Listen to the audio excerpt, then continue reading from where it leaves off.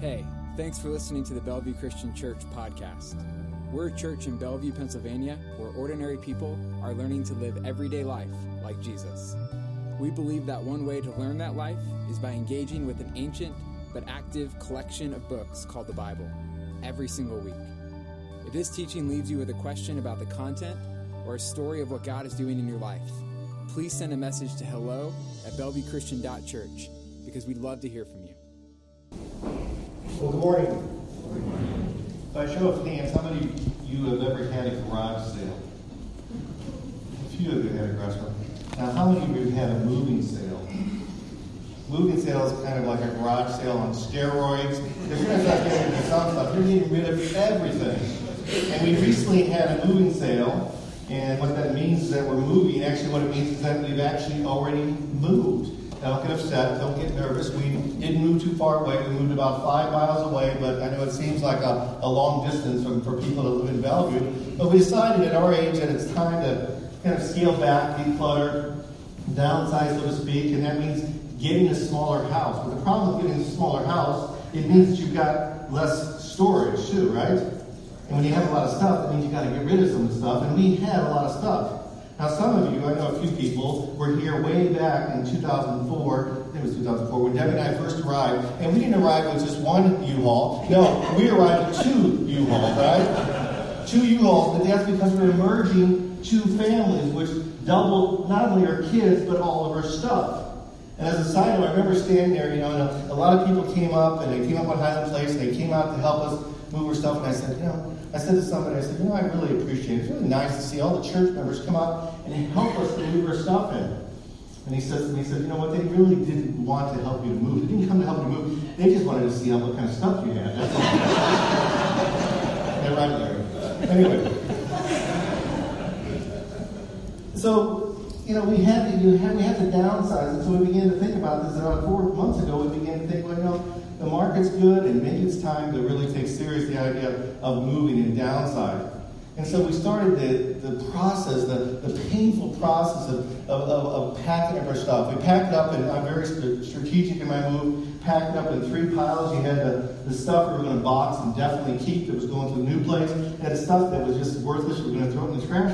But then we had the stuff that was going to go into the neighborhood moving sale. Actually, it was just our moving sale, but it looked like a neighborhood moving sale because we had a lot of stuff. Anyway, we put it in there, and it was just, if you've been through that, it's been a painful process trying to figure out, what do you keep and what do you get rid of? It's horrible. I've had stuff that I've carried around for 30, even 40 years. Like for example, I still have my Navy utility coats, paint stained. This is from 1974. Carry this around, move after move after move, But even though it's over 40 years old, I cannot think about parting with it, especially given the fact that it still fits like a glove, right?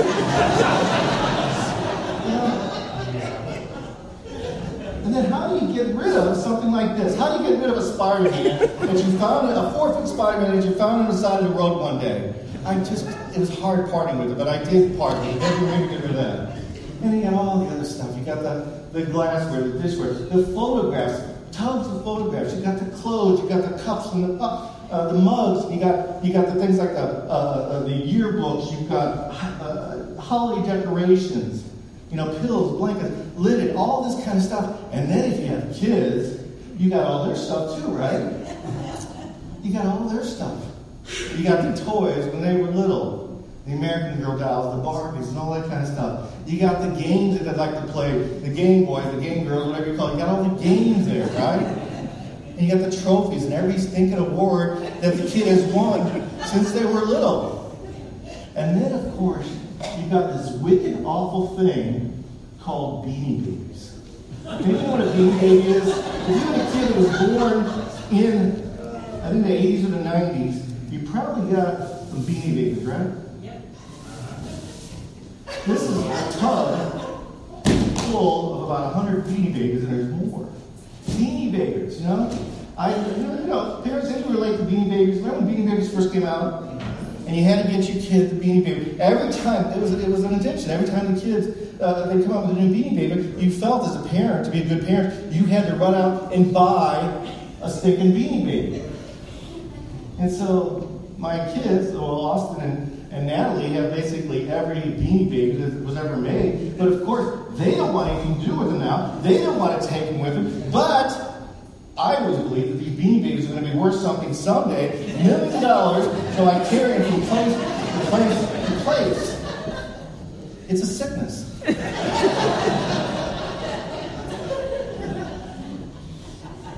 But the reality is, it's tough to get rid of stuff, and it's also very depressing because the stuff carries a lot of very special memories. Which means it really hurts when you see your stuff kind of spread out through the whole lawn, or in our case, the next door garages on Maryland Avenue. The stuff's spread out all over. This is your life. This is your history. This is our daughter Julie, our daughter-in-law Julie, who decided she was going to help us out, and she was going to go through and label everything and price everything before the vultures swarmed in and decided to pick through her stuff. And they just pick through your stuff. And they don't appreciate the stuff that you've got as much as you do. We put $1 on something and they haggle over it. And you're thinking, I bought this thing for $50 5 years ago, and now I can't even get $1 for it. And even then, when you're willing to go 50 cents for it, whatever, they say, no thanks, I don't want it. And so what happens? You end up with a lot of stuff left over. At least half of the stuff that we put in the movie sale. And so then you got to decide, do I trash it? Do I somehow put it on like a Buy Nothing Bellevue site or Craigslist or something like that? Or I just call the vets and have them haul it away to the Red, White, and Blue store, which is basically what we did, a combination of all of those things. But as you know, if you've ever moved, and got rid of a lot of stuff, that it can be a very, very freeing experience. It's a very freeing experience. But again, very sad because as you still got a lot of stuff left in boxes will probably remain full until the next time you move, amen? And you say, well, Chuck, this is funny stuff, but it's my best material anyway. This is good stuff, but what's it got to do with what's the point? What's it got to do with today's sermon?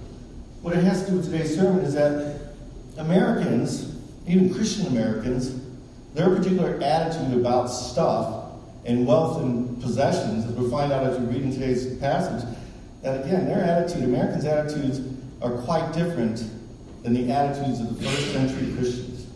So we've been going through this series called The Spirit-Filled Church. 12 marks of the Spirit-Filled community. And again, we've been reminding you that first church, when the first church started at Pentecost Sunday, the church became filled with the Holy Spirit. And we know that amazing things were happening because of that. Miracles were happening, people were getting healed, people were getting saved, that sort of thing. And when we study and we look through the book of Acts, we see this in very specific marks that characterized the church that day. And that if we want to be a Spirit-filled church, we would try to, take on some of those marks. And so far we've looked at 4 particular characteristics. We looked and saw that the original church, the first century church, was a praying church. We saw that the first century church was a gospel-centered church. In fact, the first century church was kicked off by a powerful gospel message of Peter. We also saw that the early church was a biblical church. They followed the apostles' teaching. They listened to the apostles. They talked about the Old Testament. They talked about Jesus. And we also saw last week that the first century church was a church that liked the fellowship, that liked to eat together and enjoy meals because the meals were the glue that held that community together. Anyway, we saw this really, most of this, in the first 5 chapters in the book of Acts, in the second chapter of Acts. Actually, if you want to follow along, it was Acts chapter 2, 42 to 47. I'm going to read through this quickly again. Put my Beanie Babies down.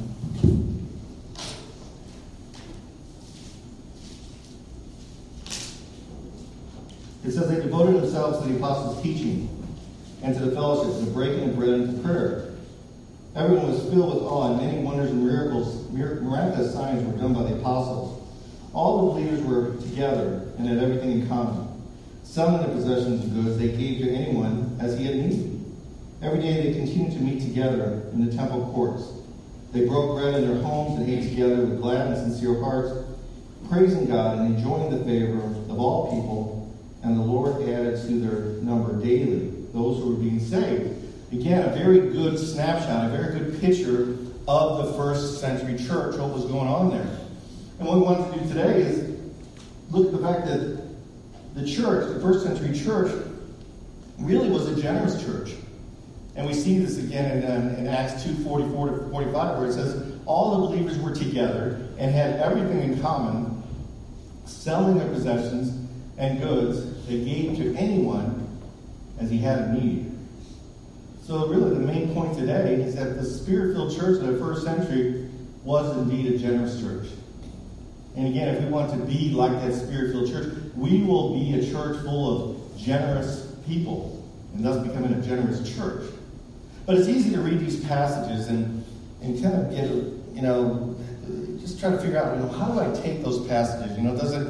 Does it mean that we have to give everything? Does it mean that we all have to be kind of like socialism or something like that? How did they become so generous, or why were they so generous? Or really, more importantly, again, is how does it affect us today? Does this apply to us today? And now, when you're reading those passages, generally speaking, that people tend to view these passages in one extreme or the other. One extreme is that they would say, yes, this is a blueprint for the church. This is a blueprint exactly how the church should operate.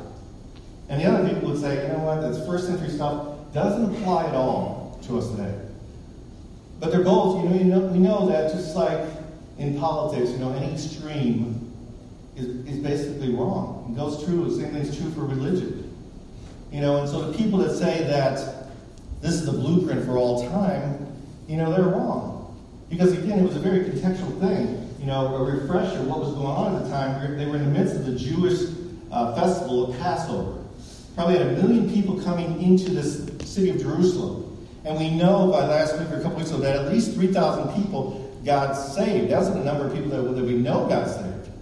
And so a lot of those people that got saved were formerly Jews from other areas, and a lot of them decided to stay in Jerusalem. Stay in Jerusalem so they could learn more about this new religion they heard of Christianity. But really, a lot of them were they couldn't go back home because their families wouldn't accept them back in. And so these people were basically outcasts. They were outcasts. They were religious and social and economic outcasts. And so you had a situation where you had a lot of homeless people, and unemployed people. You had really an emergency in the city that required action. And really, it was the church who responded. If the church wanted to survive, it had to do something about it. So, again, all the people contributed to make sure that everyone was taken care of. And the church should be the first one to respond. In fact, if we ever have a national crisis or even a local crisis, the church should be the one responding, not just FEMA, not to the Red Cross, but the church. But even in saying that, this passage does not imply that we are all supposed to liquidate our assets. And we're supposed to own nothing. But it does imply a timeless truth that the attitude, that we should adopt the attitude of the first century church toward wealth and possessions. Which means that, for the people that say that it doesn't apply, they're absolutely wrong. It does apply. Again, not that we have to liquidate, but we have to have their same attitude. For people to say that it doesn't apply today is to ignore a bulk of the teaching in the Bible, including the teachings of Jesus, because Jesus taught, I think up to 15% of his words were about attitudes or views towards wealth and possession. He spent more time talking about, money. I can't verify, but apparently he spent more time talking about money and wealth than he spent talking about heaven and hell. And you say, well, why did he do that? I think because Jesus knew something we didn't know. He knew that there was a real connection between, our stuff, really our willingness to hold on or to let go of our stuff, and the spiritual condition of our heart. He knew that. He knew that our stuff, our money, our wealth, and possession can become this major obstacle to our relationship with God. And there's a lot of passages that speak of this, but one of them is in particular that you're all probably, many of you are familiar with, is the story of the rich young man. There's this rich young man who knew the Bible well, or knew the Old Testament, the law very well. Very religious, upright guy, but also a guy who had a lot of stuff, a lot of wealth. very wealthy young man. But he also had some doubts. He had some spiritual doubts. He wasn't sure, with all the good things that he did, that whether or not he was going to be able to enter into the pearly gates, enter into heaven. So when he encountered Jesus, he went up to Jesus, and he said to him, he says, "Teacher, what good thing must I do to get eternal life?" And Jesus, was pretty straightforward. He said, Jesus replied, "If you want to enter eternal life, just obey the commandments." And then he went on to ask him which ones. He said, the ones, honor your father and mother, don't steal, don't lie, don't give false testimony, those type of things. And basically the young guy said, "Well, I've been doing that all my life." But the young man made a mistake. He didn't leave well enough alone. He went on to ask Jesus the question. He says, "What do I still lack? What do I still lack?" And what did Jesus say? Jesus answered, "If you want to be perfect, go, sell your possessions and give to the poor, and you will have treasure in heaven. Then come and follow me." See, Jesus knew the heart of the man. He knew that the young man had turned his wealth into some sort of a god. And until he was ready to dethrone the god of wealth, or the wealth god, he's never going to be able to put God on the throne, and probably never going to be able to follow Jesus. And he knew that. He knew that deep in his heart, and it depressed him. It even depressed him of the thought of actually doing that, of giving up that stuff, really made him sad. It says, when the young man heard this, he went away sad because he had great wealth. Again, this stuff is an obstacle between the man and his relationship with God. And you contrast that story with the story of a guy named Zacchaeus. The story of Zacchaeus, what we see in Zacchaeus is we see that a young man who was willing to give up all the stuff, and because he was willing to give up all the stuff, actually salvation came to his house. Zacchaeus, you don't know the story, Zacchaeus was a tax collector. It wasn't just a tax collector, but he was a chief tax collector, which means he had probably a lot of money. But it also means that he probably wasn't very popular because he took advantage of the poor people, extorted money from them. But somehow, he heard about Jesus and was interested in Jesus. He decided one day, he heard that Jesus was coming to town, so he decided to join the crowd, to follow Jesus, to come alongside Jesus. And as he got close to Jesus, he had a hard time seeing because it says that he was a short guy. He couldn't see, through the crowd. He was a little man.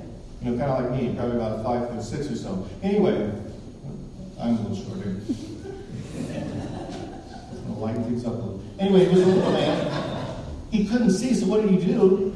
He got up into a sycamore tree so he could get a good view of Jesus as he came down the road.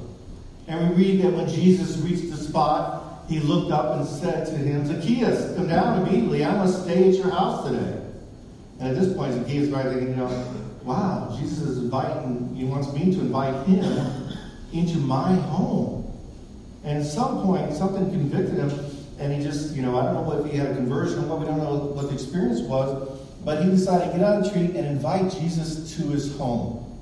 And all the other people probably followed along. And we find that the people begin to murmur, thinking, well, Jesus is going to the home of a sinner. But the Zacchaeus that spoke up, because he wanted to show the people, and he wanted to show Jesus that his heart really had been changed.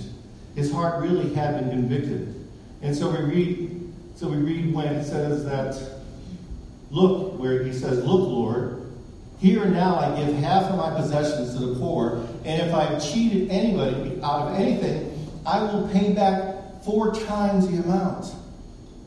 And at that point, Jesus didn't just pat him on the back and say, "Good job." He didn't even ask him, well, you need to give all your possessions. But what he did say is, today, salvation has come to this house. Today, salvation has come to the house. Now, this is, easy to imply in this, but I don't think Jesus was meant to imply this.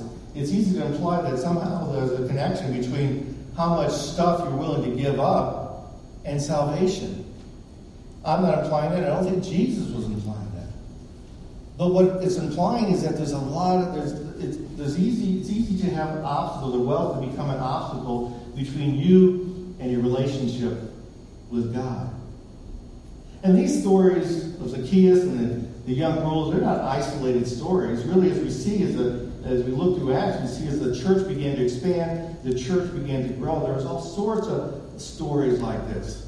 Stories that demonstrate that people were willing to put God above material things, above money, lots of money. In fact, there's a story back in Acts 19, when Paul was traveling through Ephesus. The Holy Spirit was really at work, traveling through Ephesus with him, and a lot of people were just being converted all over the place, including a group of former magicians and people dabbling in the occult. I mean, Ephesus was basically an evil city where you had people dabbling in all sorts of things. And so we read that a number who had practiced sorcery brought their scrolls together and burned them publicly. When they calculated the value of the scrolls, the total came to 50,000 drachmas. As a side note, I read that a drachma actually means, the underlying word actually has the same meaning as the idea of grasping, which really is an appropriate word then for money. But 50,000 drachmas, what is that? I was reading that was the equivalent of 50,000 days of wages. And in today's money, anywhere from $3 to $6 million. The bottom line, a lot of money. Now, if that was going to happen today, if this would happen today, they might burn their books, but I imagine, again, to be honest, that people, myself, would say, okay, well, maybe these books have some value. Maybe I could put them on eBay or Craigslist or something, and at least get a few bucks out of it. But no, they just wanted to get them out of their life because they represented a bad part of their life. And the reality is that a lot of people become Christians, and they still hang on to some of the junk from their past life, stuff that they got to be willing to get rid of.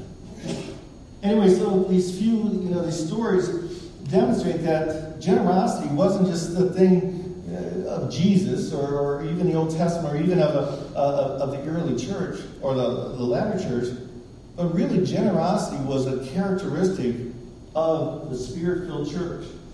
So again, a Spirit-filled church is a generous church.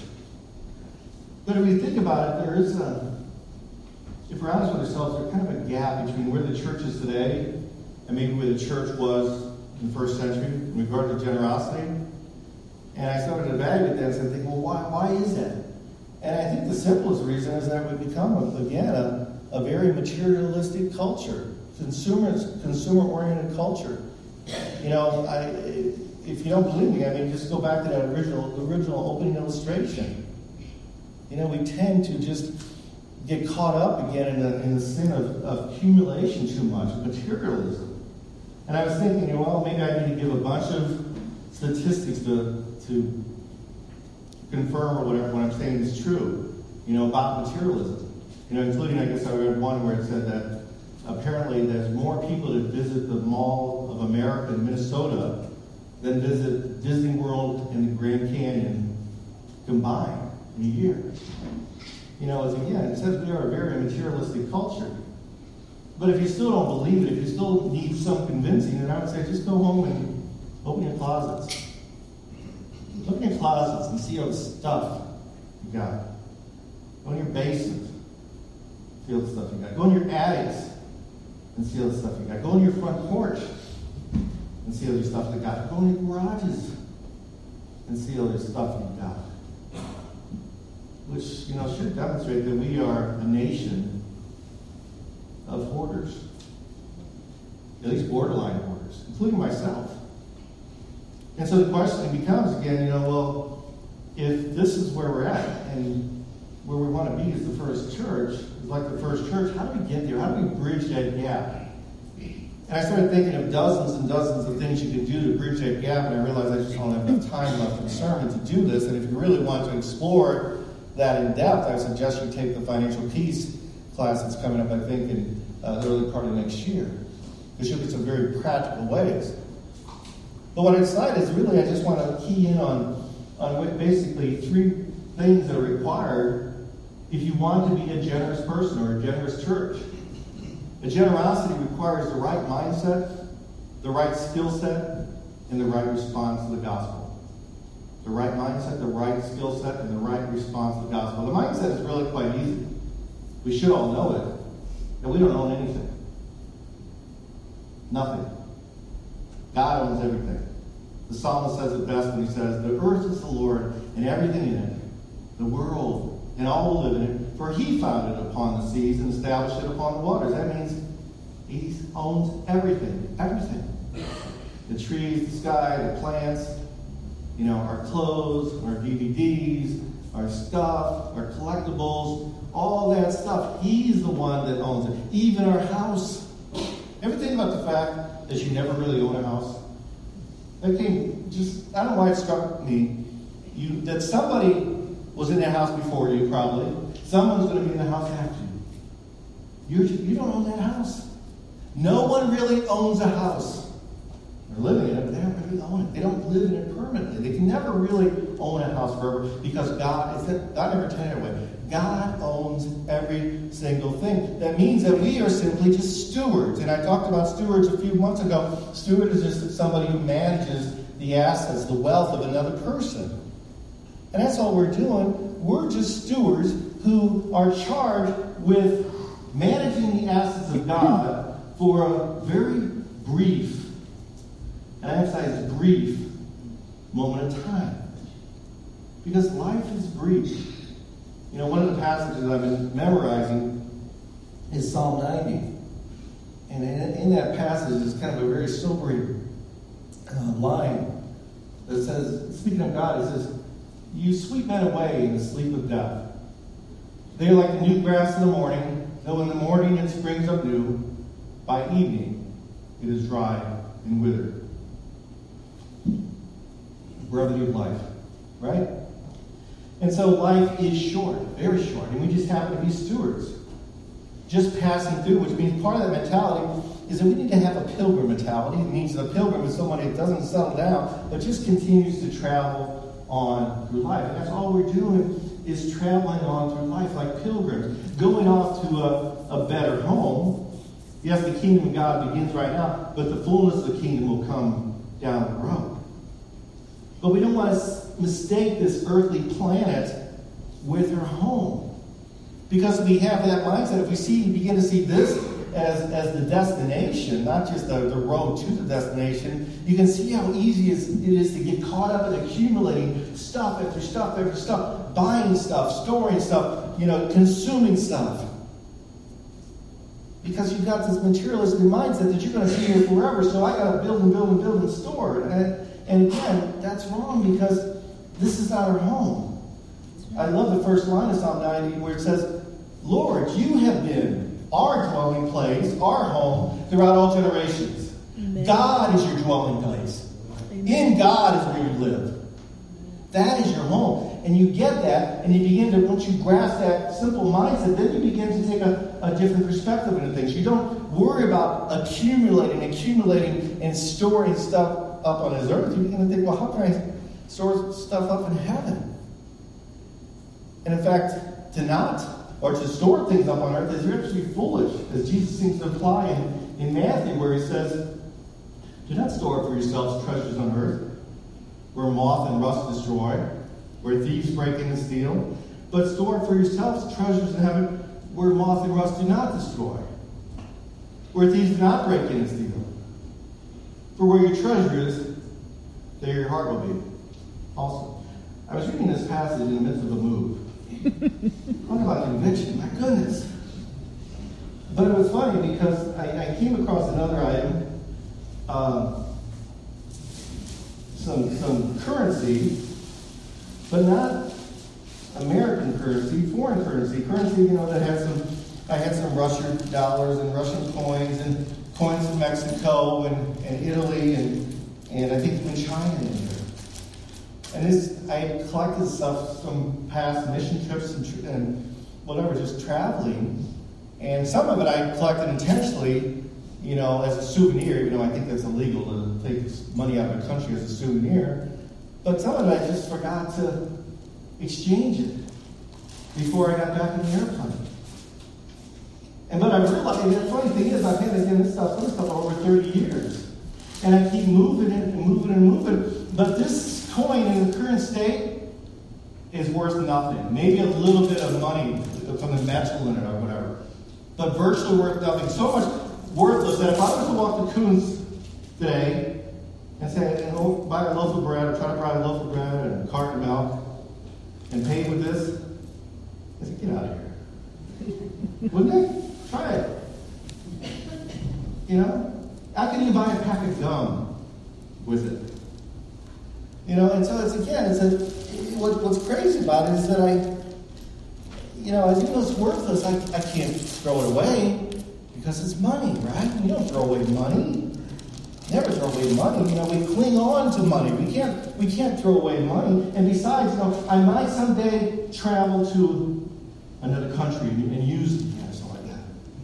Which is foolish because, again, as Jesus is saying here, do not store up things or treasures on this earth where moth and rust destroy and where thieves break and steal.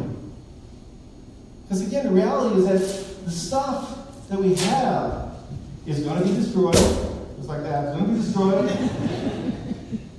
It's going to be lost. It's going to be stolen. Or as we saw as we moved out, it's going to have mildew on it.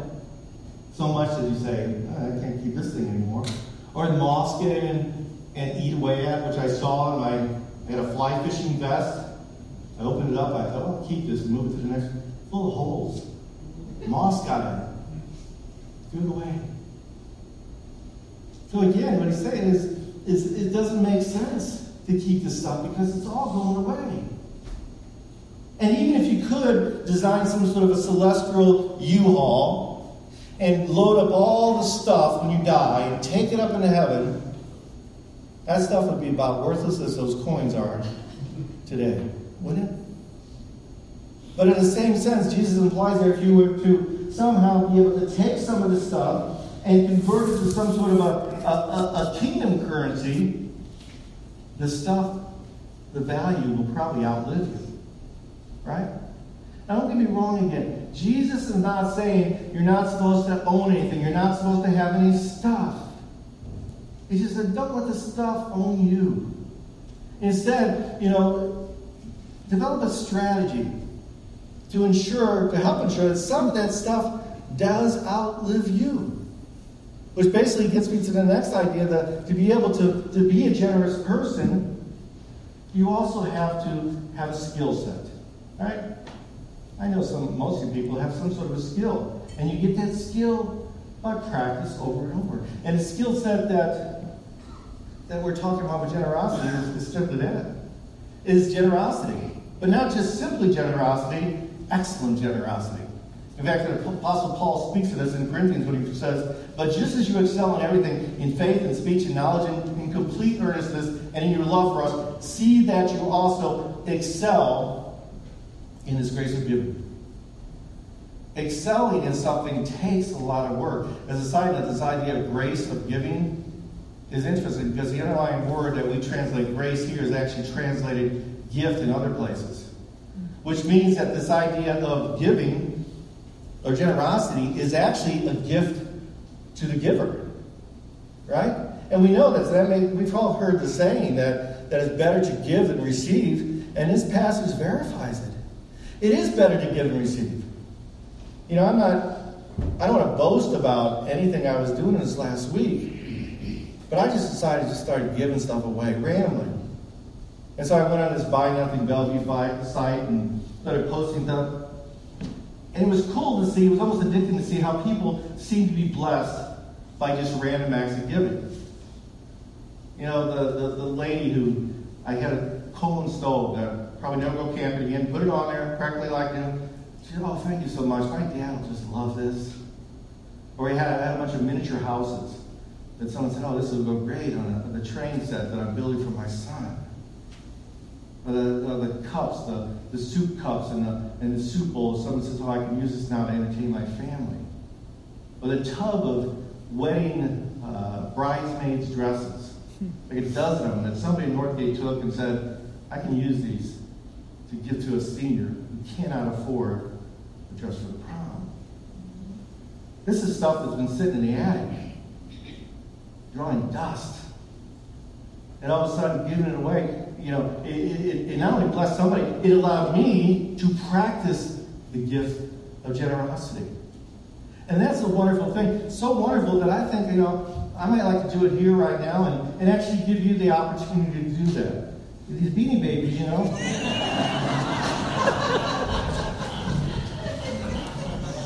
Anybody, a smile is worth it, and it has eternal value. Anybody know a little kid that might like a beanie baby? A little girl, little boy? Anybody? Really? Thank you. Somebody might get Princess Di one and put it on eBay. Anybody else? Nobody knows a little girl, a little boy. You want to? Oh, you're just afraid to end up in your garage, right? Anybody else? Come on, help me get rid of these. You can't find a little kid that will put a smile on their face. If that doesn't have eternal value, sorry. Instead, you're becoming a hoarder. Sorry. Oh, I gotta say, I gotta save it for the next service. I don't want to run out of this thing. These have been sitting in the attic for 20 years, and look what they just did. They brought a laughter and smile. Can you put a value on that? And that's not even excelling. That's just practicing the gift of giving. Again, to excel is really to be strategic in your giving. To excel is to do things, figure out things you can do that will expand or contribute to the kingdom of God, to the Great Commission. We talk about the Great Commission every week. We are all about, again, going out, going into the world, and making disciples. And so we want to contribute to people and organizations that are about making disciples. And really, that's why the giving begins right here in the church. You know, I thought, well, maybe the trustees are going to want me to make a sermon out of this, out of tithing. I could talk about tithing. I really don't want to, but all I want to say is, again, the giving to the kingdom of God begins right here in your church. You know, ideally, 10% of what you're taking in, and that's the minimum. Again, Jesus says give it all. And so again, it should start with your local church, but then it expands to other missionaries, other partnerships that are doing the kingdom of God. And even that, it can go beyond missionary organizations to some other nonprofits out there, Christians or not. Because a lot of non-Christian organizations don't even realize it, but what they're doing is reversing the effects of the fall. The fall screwed up a lot of things, didn't it? And so you have organizations out there that just understand that something's not right in the world, so they're trying to do something about it. They're trying to deal with the issue of homelessness. They're trying to deal with the drug addiction and opioid addictions. They're trying to deal with the issues of abuse and injustice. You know, they're trying to reverse the effects of the fall, and they don't even know it. There's people there are trying to prevent, loss of babies. You know, there's people that are trying to just protect animals, unwanted animals. You know, an organization like Animal Friends. There's a no-kill shelter. All those things, all those places are, again, just trying to negate the effects of the fall, and they don't even know that. Anyway, so you have a mindset, you have a skill set, and finally, if you really want to be a generous person, generosity is grounded in the proper response to the gospel. In other words, we give because of the one who gave us first. John 3:16, for God so loved the world that he gave his one and only Son, that whoever believes in him shall not perish but have eternal life. God's love that he gave. He is the giver. And the interesting thing is he continues to give. We cannot outgive God. One of my favorite verses is John 1:16. It says, in the fullness of God's grace, we receive one blessing after another. You just got to look for them. In fact, I love how the Message said, I just read this the other day. The Message says like this: we all live off his generous bounty, gift after gift after gift. We do. We live off his generous bounty, and we keep it going when we give. Anyway, to close, again, Jesus is not saying, don't have any stuff. It's okay to have stuff. It's okay to enjoy stuff. I think it's C.S. Lewis that talks about the stuff that we have as simply refreshments along the journey. We need refreshments, or we go crazy. So it's okay to enjoy some things, but we're just never to confuse them with home. Again, having the right mindset that we own nothing, that God owns everything, and we are simply a steward. And when we understand that we're just managing God's assets, we become people who don't just want to give randomly, but want to excel in giving. And when we really, truly get good at it, we learn to excel in giving, we not only close the gap between the first century church and our church, we close the even larger gap between our heart and God. Let us pray. Thanks for listening. If that teaching moved you or left you with questions, let us know by sending a message to hello@bellevuechristian.church. And be sure to subscribe to this podcast for a new teaching from us every single week.